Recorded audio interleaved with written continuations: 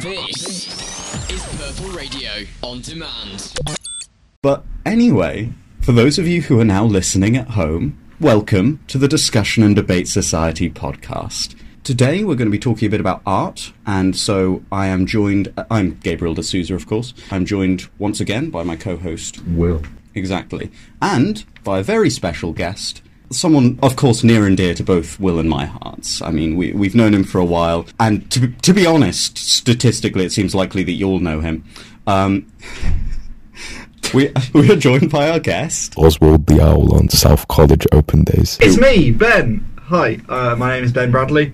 I am close and dear to Gabriel, if not by geographical proximity. Though currently geographical proximity. Though currently we're all sat around the same table in the recording studio. Mm-hmm. There was no one that was closer to me. I am the closest person to you. Only in this moment, Will. Yeah, but I mean, right now. I met you a couple months ago. And how has your life changed in that time? My life has deteriorated quite poorly. I've become I don't fucking know. My life is something that. Yeah, wow, Ben, you've driven Will out of his mind in the last 2 months. I've either Shellshock, which is kind of the thing that you're promoting, has kind of like, crucially, should probably have started with that. So Ben, our guest for today, hello. is. I did have a point with that.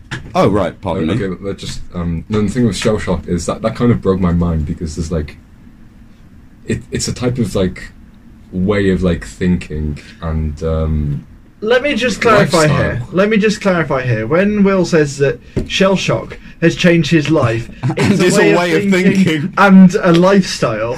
Let me clarify. Shellshock we are referring to is not in PTSD. This case, post-traumatic stress disorder. We are talking, of course, about Durham's improvised comedy society, Shellshock Improvised Comedy, of which our guest today is president. Yeah, but anyway, Shellshock is scary. It's scary. Yeah, scary. I mean, it's true. I don't know what to do. I went last Tuesday and all these things and... For clarity, for those listening, what we do at Shellshock is improvised comedy. So we perform scenes, sketches, plays, combinations of the above. Of course. And it's all made up on the spot. I'm sure I will get onto that in relation to today's discussion later on. Yes, we have chosen a topic, chosen in conjunction with Ben, a topic that relates, I'd say, decently well to improv, because that is, I'd say, probably, it's not where I met Ben first, but it's where I probably most got to know him, because, and I'm afraid I'm going to have to confess something here to the viewing public. I'm aware that they might feel like I've deceived them in the process, but I am in fact an improviser. Yes, I actually performed at Edinburgh Fringe with Ben, and thus I am truly an improviser now. You're one of those people. Exactly. I would also like to make a confession. Yes. That I have also performed at the Edinburgh Fringe with Gabriel. I have no talent. Wow. I misheard that as I have no talons. Frankly, the fact that you are not an eagle is somewhat reassuring, Will. Also, I dispute that. You've always had talons to me. Well, you see, my natural instinct is, I think, like, you know, fucking America, you know, because they're the American eagle, but then I don't know what to do next. Yeah. So... Sorry, I'm just going to write down Britain's Got Talons. You're welcome. And if someone like Alan Titchmarsh doesn't host that on Channel 5 in the next 12 months, I will be incredibly surprised. Well, you know Alan Titchmarsh listens. Listener to... Yep. I don't even know who Alan Titchmarsh is.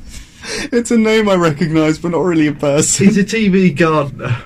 And radio gardener. And kind of broadcaster and writer. I recognise him from Gardener's Question Time. Gardener's Question Time. Okay. Gardener's Question Time, where Alan Titchmarsh, Pippa Greenwood and Monty Don sit around discussing the nature of chronology. Oh dear.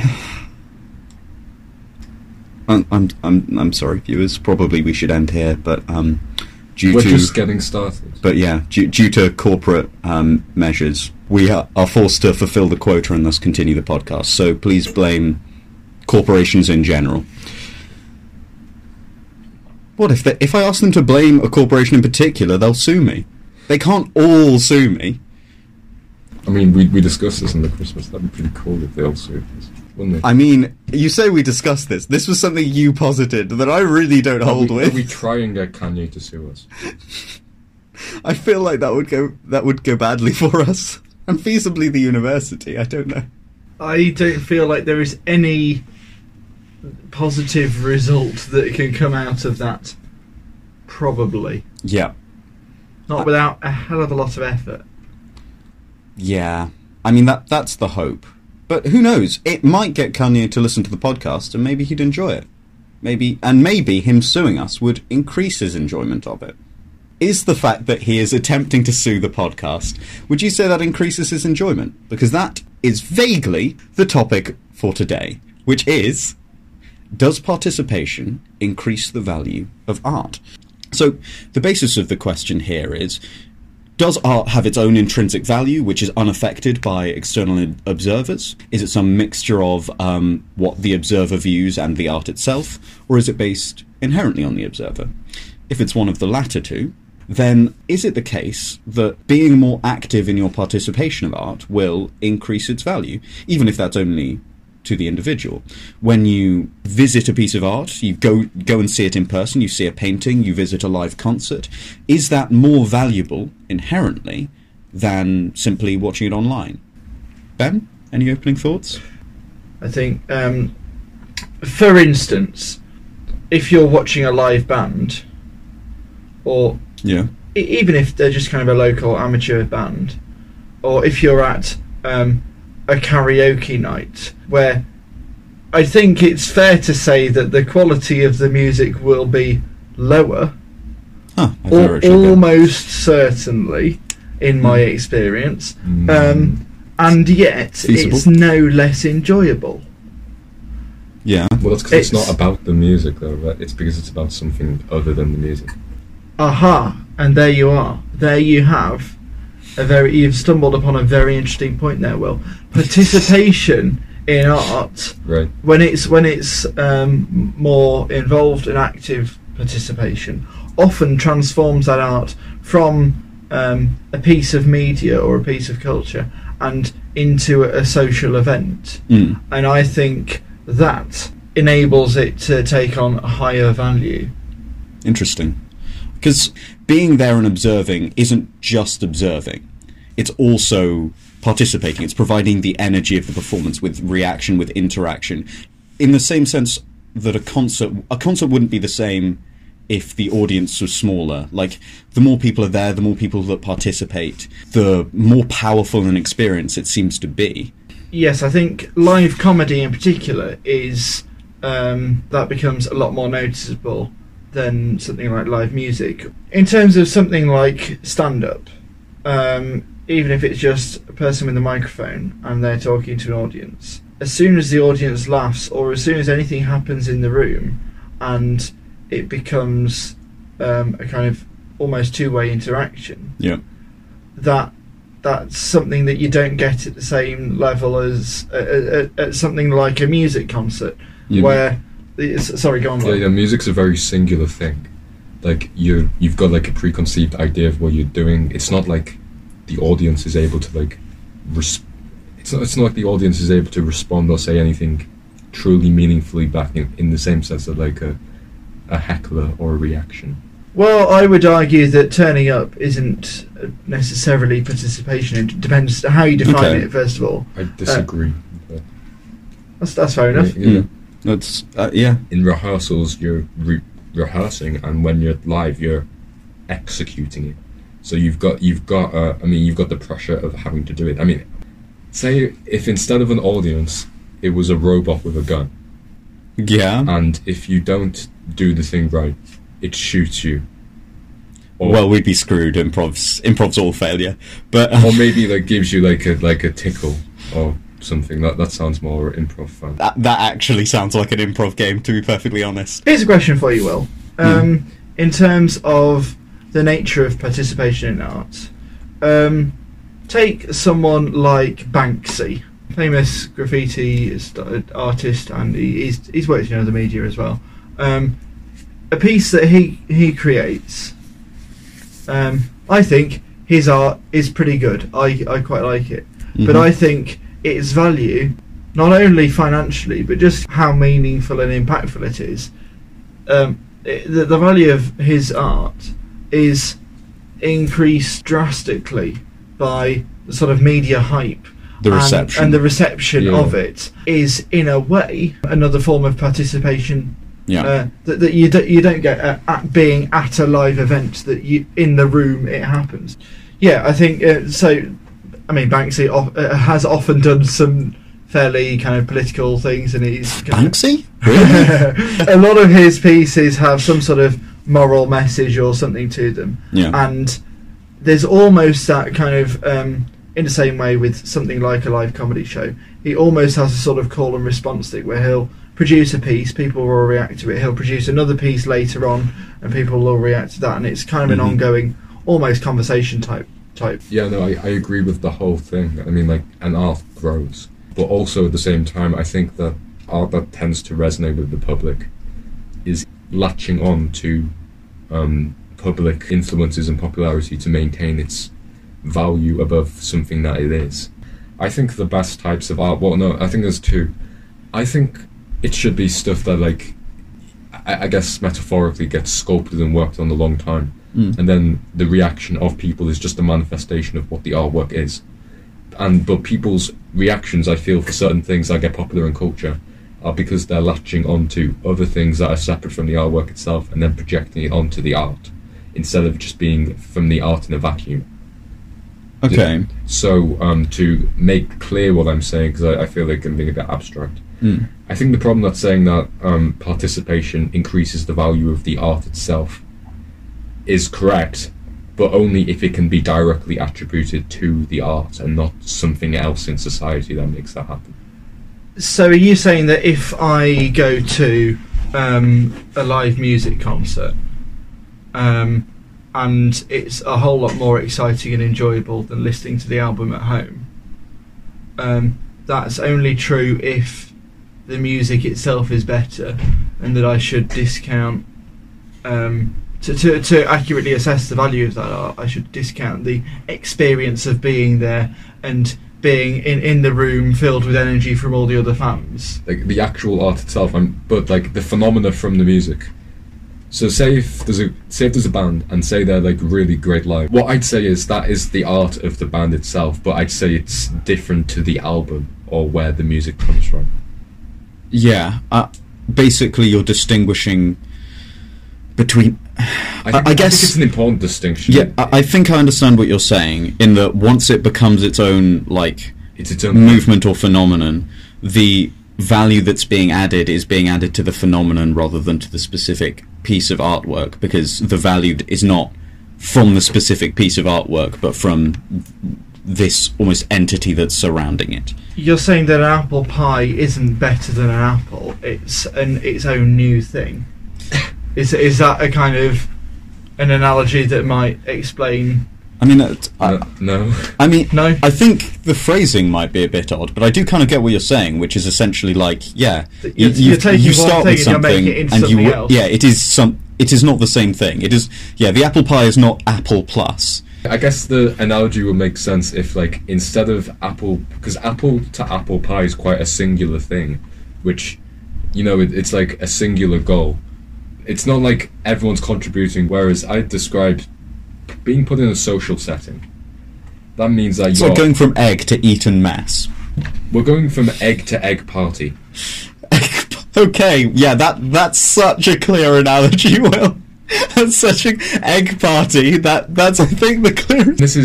This is relevant because it's like saying, like with I think when art becomes a political thing, yeah, that's an example of like latching onto like a movement or whatever. Yeah, and like your art can be like emblematic of it, but I think it should be able to stand by itself, or it's a different thing. And Interesting. No, but I do think that, like, have you ever watched, like, Prime Minister's Questions? Oh, I have, on occasion. It's fascinating sometimes, and I would consider that art. I think it is a performance spectacle, certainly. So my overall point is, I'm not denying that participation can affect art. I'm just saying it's not the art itself. It's a new thing. It creates its own entity, right? Basically, participation creates new art rather than increases the value of existing art. Yeah, that's my opinion. Okay. Here's a question for you then, Will. Something that I struck on is that surprise adds value. Okay. So if I'm watching a play, if I have been involved in the play and have been, maybe I've written it or I was involved in it at some point, if I know what's coming during the play because I have participated in it in some way, then the play itself may have less meaning to me because it stops being so immersive and it takes away some of that value. I don't know what your thoughts are to that, or whether, again, you think that just becomes a different piece of art rather than being the same art with a different value, or something like, for instance, as perhaps a more tangible example, a magic trick. Yeah. If I show you a magic trick, it will have a higher value for you than it will for me because I know how it's done. Yes, the trick, perhaps, but then it's also feasible that it would mean just as much to you because it's less the trick, but the act of showing it.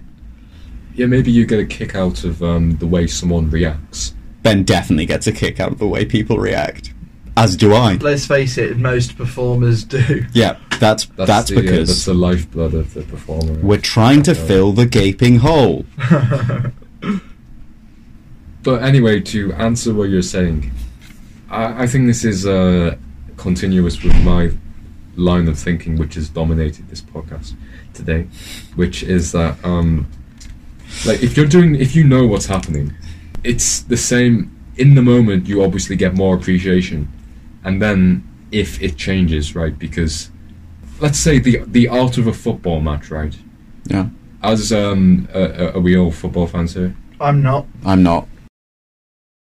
Okay, so what's great is you see the way that like certain players play and interact with each other.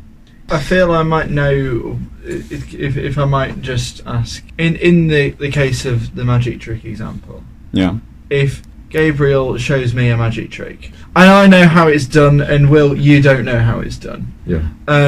Perhaps we get different value out of it, because you get the surprise and the mystery of it, and I get to witness some beautifully executed sleight of hand, perhaps. The thing in itself is the same, but you interpret it differently. You interpret it differently, and you get, therefore, value that can't be easily compared. Okay. Is that what you mean, perhaps? And what I'm overall saying is, like, when you get to a point where you know what happens, that means that when you get to the point where you know what it means, then that is... then when you experience it the second time, you'll have the same kind of longing for something new, or just like knowing what's happening. So the art doesn't change, but you change, is what I'd say. But it depends, because if the art is like an active thing, that like the art in itself is like something that's susceptible to change. I guess this is where I was trying to go with football. Is it's never static. You're always in suspense of like the new, and in that sense, I guess participation increases your enjoyment because you don't know what's happening. But then it's not like, but that's just being within the moment, right? That's because like the art hasn't been created yet. Actually, yes, I think that is a good point. I think it's like that's almost the distinction between participation and not. I don't know, I'm feeling like I'm grasping at the edges of something, but maybe it's nonsense. No, I think you're right. Basically... That's what I'm trying to say. Yeah, it's the fact that something is continuous that participating in it increases its value for you, in a way. Like, when you're part of the audience and you're part of the event, it's because you are, in that moment, part of the art. When you are... like sharing social media or doing stuff with Banksy or whatever, that movement is the art, almost set, like, which is created by this initial piece of art, Oh, so that's kind of like a well-written play, a well-written script. Yeah. On paper, can be a good piece of art. I remember enjoying reading an Inspector Calls as a play. Classic. But being in the room when that particular performance happens, then it becomes a different piece of art. It hasn't been made yet. I think that's the I think there. that okay. Like the most relevant experience I can think of over the Christmas holidays, I did see Hamilton in person for the first time, and I watched it, on Disney Plus. Yeah, that's what it's called. Before, so I sort of experienced it, but obviously it had different actors and different things. The story was the same, like the words were the same, but it was a very different experience. And I think while almost this conception of Hamilton, which was written by someone, it's like the seed of these different forms of art which have originated from it, is I think what I'd say. And because I was there as part of this, even though that was probably an element where I contributed much less than I would in, say, an improv performance, or even necessarily in a concert where you cheer loudly. Yeah, so there's a phrase that is very commonly used is, "Oh, you had to be there. Oh, you had to be there." If you're telling someone a story, as any sort of anecdote, and you realise it wasn't that funny, then no, you're right. There is a certain kind of like, I'd say like a rush of excitement you get like when you're like experiencing something that you think has the potential to be great or already is being great in the moment. Yeah, and you're like, well, you have to be there because And I guess if you're participating, then I don't know. Is your question saying that like, should we find art more valuable if it's in that like kind of rush instead of viewing it from a past perspective? I feel like it's more along the lines of participation sort of increases the value of art because it is part of that ephemeral nature. Like if it's a fleeting experience you see, it has a certain value. But if it's a fleeting experience you see but you're there when it happens, you're not just seeing a recording of it or something, then I don't know, I feel like so like the example of Hamilton, if you really are there in the room where it happens, then I think that does it suddenly is more impactful. And in the case of something like that, rather than watching it at home, even if it was completely unedited and all the cameras had like completely replicated the viewing of it, there wasn't an editor there deciding to throw away a shot or anything like that, then I think it still takes on higher meaning and kind of has greater value. Yeah, that's where I think we differ, because I don't think it's necessary. What's so funny? Nothing. I'm not laughing at anything. Don't worry. I wouldn't worry about it. Nobody knows how the game is played. I think it's because of how serious I sound. That's what I'd guess. It's because we have just made a series of Hamilton puns that Gabriel and I, whilst making eye contact across the table, have both made a series of Hamilton puns and are inexplicably proud with us. Yeah, we really shouldn't be, especially my last one, which was genuinely awful. But okay, I'm right. And as being as a non-participant, it was less valuable. Exactly. But if we're going for all art ever, I think, crucially, I'm not saying that all participation in any art will increase its value. I don't think I can really add more to improve the Mona Lisa. I think me going along with a set of wax crayons and drawing on top of it it's not going to improve it, I dare say. You think it's finished?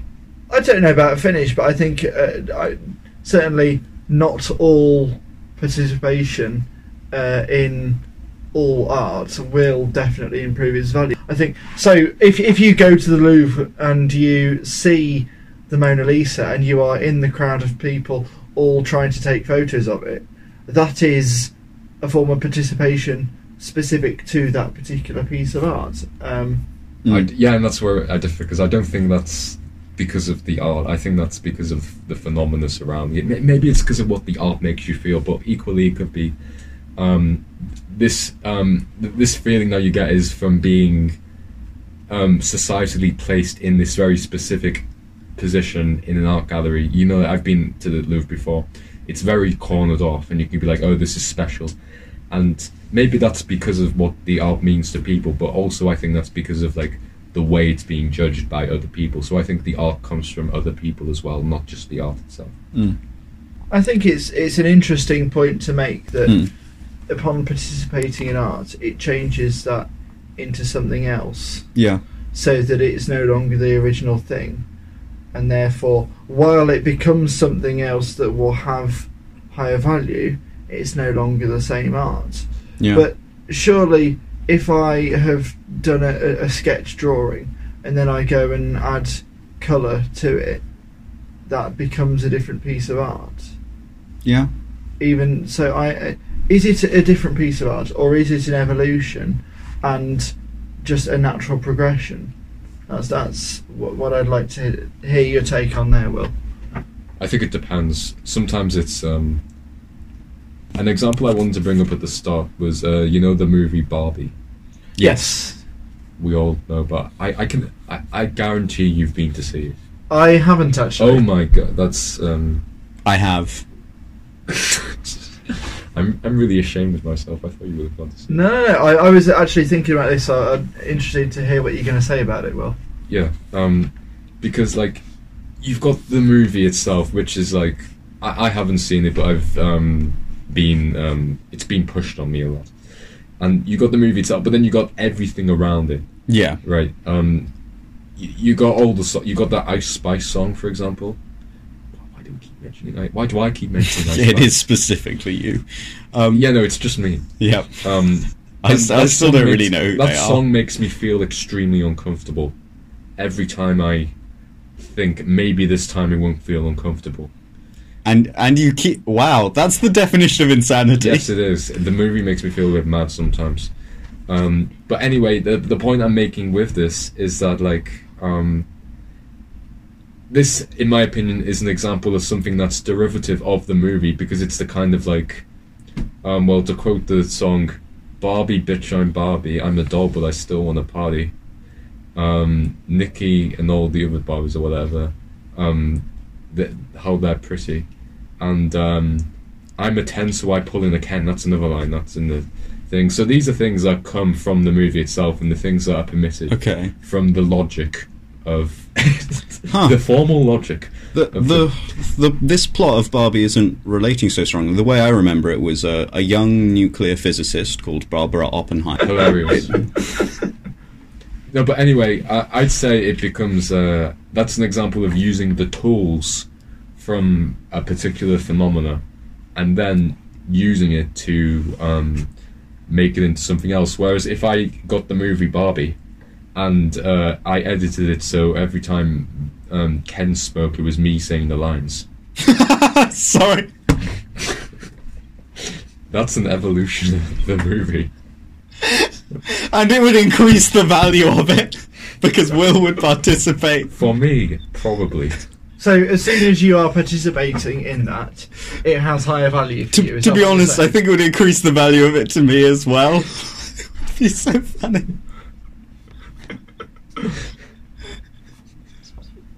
Yeah. This is probably an example of like art being like valuable, like in the moment, because I didn't plan that at all. It's just the first thing that came to my head. Yeah. And Will, have you heard of improvised comedy? And like that was like a really great feeling, right? Because it's like, what the fuck did I just say? Just as a little taste, Will, can you say Mojo Dojo Casa House? Mojo Dojo Casa House. Will, can you just say, I'm just Ken, anywhere else I would be a 10? Straight 10. I'm just Ken, I would be Ken anywhere else, I'm a straight 10. Okay, I mean, I know it's a taste. Yeah, my overall point is it feels like there is an excitement to improv, and that's why it interests me, even though I'm not naturally like good at it, right? And if the question is, does being improvised increase the value of art? If it's like increase the feeling you get from art, it absolutely can be. But I think, of course, I mean, drawing on the Mona Lisa with crayons is a form of participation. It's not going to increase its value. I don't think. But to say that participation in art does not increase its value because it transforms it into something else, I personally think it's simply an evolution of that art. Okay, what about this? I think the purpose of art is to create a finished product. By improvising, that could be the lens that allows you to see ways that a product could be improved or advanced on. But the overall intention is to have something that cannot be touched, or like, obviously, like, things can have like several flaws, but it loses the essence of what something is if you if you edit. So like I think improvised moments themselves often can't be touched because it's just something in the moment, and then it becomes a finished product, in my opinion. And then this is what my overall argument is, and then you'd contrast that with every other piece of art. And that's why I think it's just a method to bringing a piece of art to its finished state, or creating a moment of art out of thin air. I'd use the word creating a moment of genius, and I don't think that's pretentious at all. Maybe this is why I don't do anything ever. Wow. That took a rapid dip. Here's the thing that I've got written on my page of notes in front of me. The phrase that I mentioned earlier, you had to be there.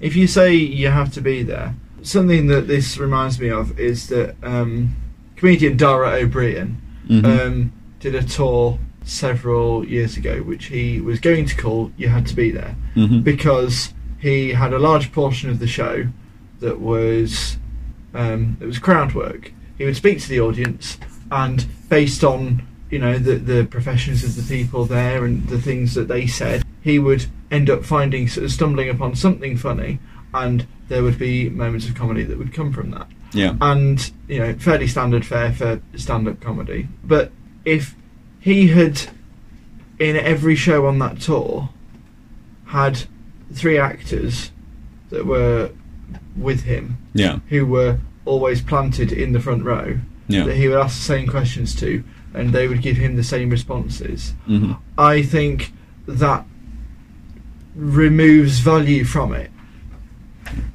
Of course, yeah, it does. Well, I'd say it's less removing value and more like that value's only happened once and it gets repeated. If it's staged, obviously that's a... What do you mean when you say that value has happened once? Okay, so are you saying if it's something that's like pre-staged, like every single time? Yeah. I think there's a huge value of things that come directly out of the moment, and then when it clicks, it really does click.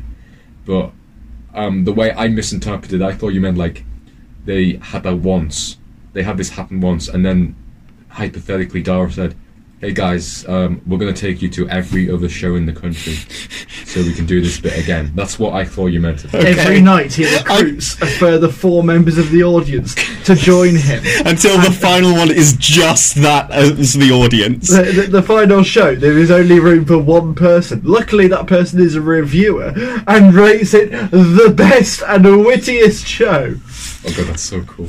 Somehow it's to be fair, that's art of its own, because you're conglomerating. The tour itself then becomes a performance piece, and that's interesting. But that reminds me of that James Acaster bit when it was like, this is the audience I've been waiting for my whole life. There was a really terrible time when all of you are here except for you.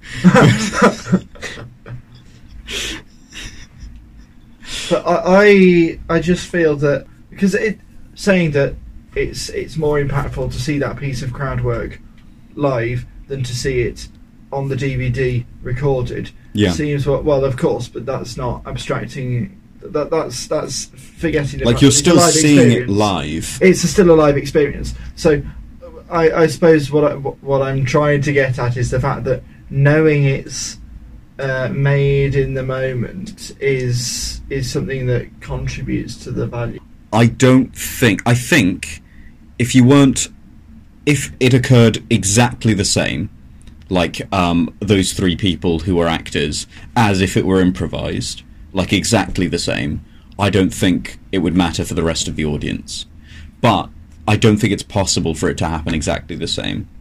It's my main feeling. It can't be convincingly recreated. Yeah, I don't think you can truly recreate it in that way. Like, it can be done convincingly, perhaps, but it won't actually be the same, and thus... Yeah, I think about... I don't think I made it sound like I respect improv enough, and which isn't true. I really... You used the phrase "creating a moment of genius." I think you managed it. I forgot I said that. Yeah, don't worry. But anyway, I think if something's improvised, I'd say, as a starting point, it has a leg up compared to things that have been like pre-planned and stuff like that. But then ultimately, in considering the value of a work of art, I think that has to be compared to other stuff. Like, so for example, I don't know if you've heard of him, Peter Cook. Yes, Peter Cook and Dudley Moore, of course. Yeah, and he was 60s. He came to popularity in the Cambridge, 50s, late 50s. In the late 50s, when they were trying to get people to cook more. Through the... Well, he was one of the four people from the four performers at Beyond the Fringe. Yeah, I've got a poster in my room of it, actually. Oh, incredible. Amazing. My point being that, like, his sketches were, like, written, like, quite quickly, at least like in the peak in the 60s. And then they become semi-improvised themselves. And I'd argue that because of, like, the things that come from it, that is what I'd consider, like, the moment of genius, right? Yeah. To be pretentious. Because I think if it's something that comes from the moment, it's something that's like unfiltered. It has like a unique quality that isn't there if it's like pre-planned or like pre-scripted like a film. So I guess when answering this, I don't think inherently it has a better value, but I do respect things a lot more if they're in the moment and it feels better, right? And like, would I say that most improv's better than like a William Faulkner book? No.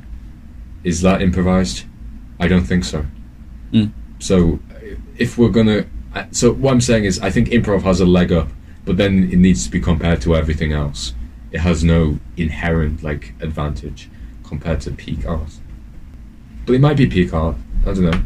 Here's an interesting point. We had a review of one of our shows earlier this year, which said it's something along the lines of the entire show felt like one big inside joke with the audience, because was that positive? It was. I believe. I mean, it was quite a good response for not our best show.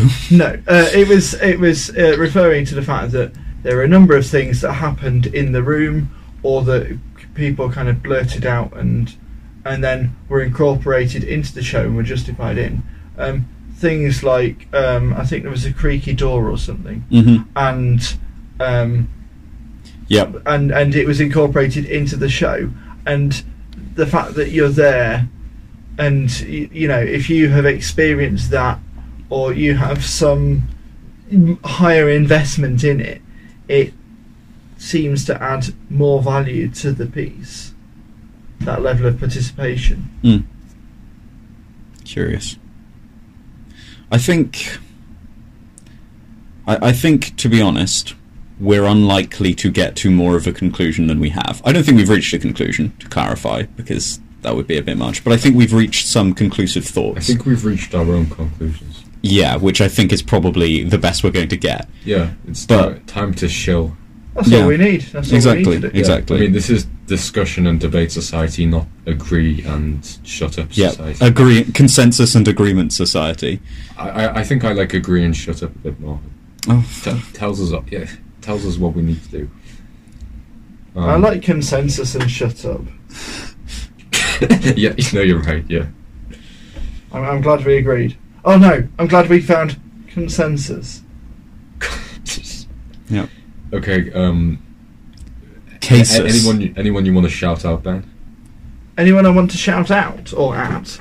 I mean, there are a number of people I'd like to shout at, but let's not leave on a bad note. Let's not leave on a bad note. Let's not leave anyone behind. Let's in terms of anything to plug quickly, we've mentioned a few times Shellshock, improvised comedy, and the stuff that we do. If anyone wants to get involved with that or wants to find out more about that, we've got a few upcoming shows that are currently upcoming. We have one on the 28th of January, the 18th of February, and then our end of term show on the 10th of March. But we always have regular shows ongoing and regular workshops. Come along, get involved, or find out what we get involved with and what we get up to. Excellent. Great. Well, thank you very much for listening to us. I'm afraid that, unfortunately, because you aren't here in the room participating, your experience of this art will be drastically worse than ours, but... Purple Radio Podcasts. Thanks for downloading this Purple Radio podcast. For more great content and to listen live, head to purpleradio.co.uk.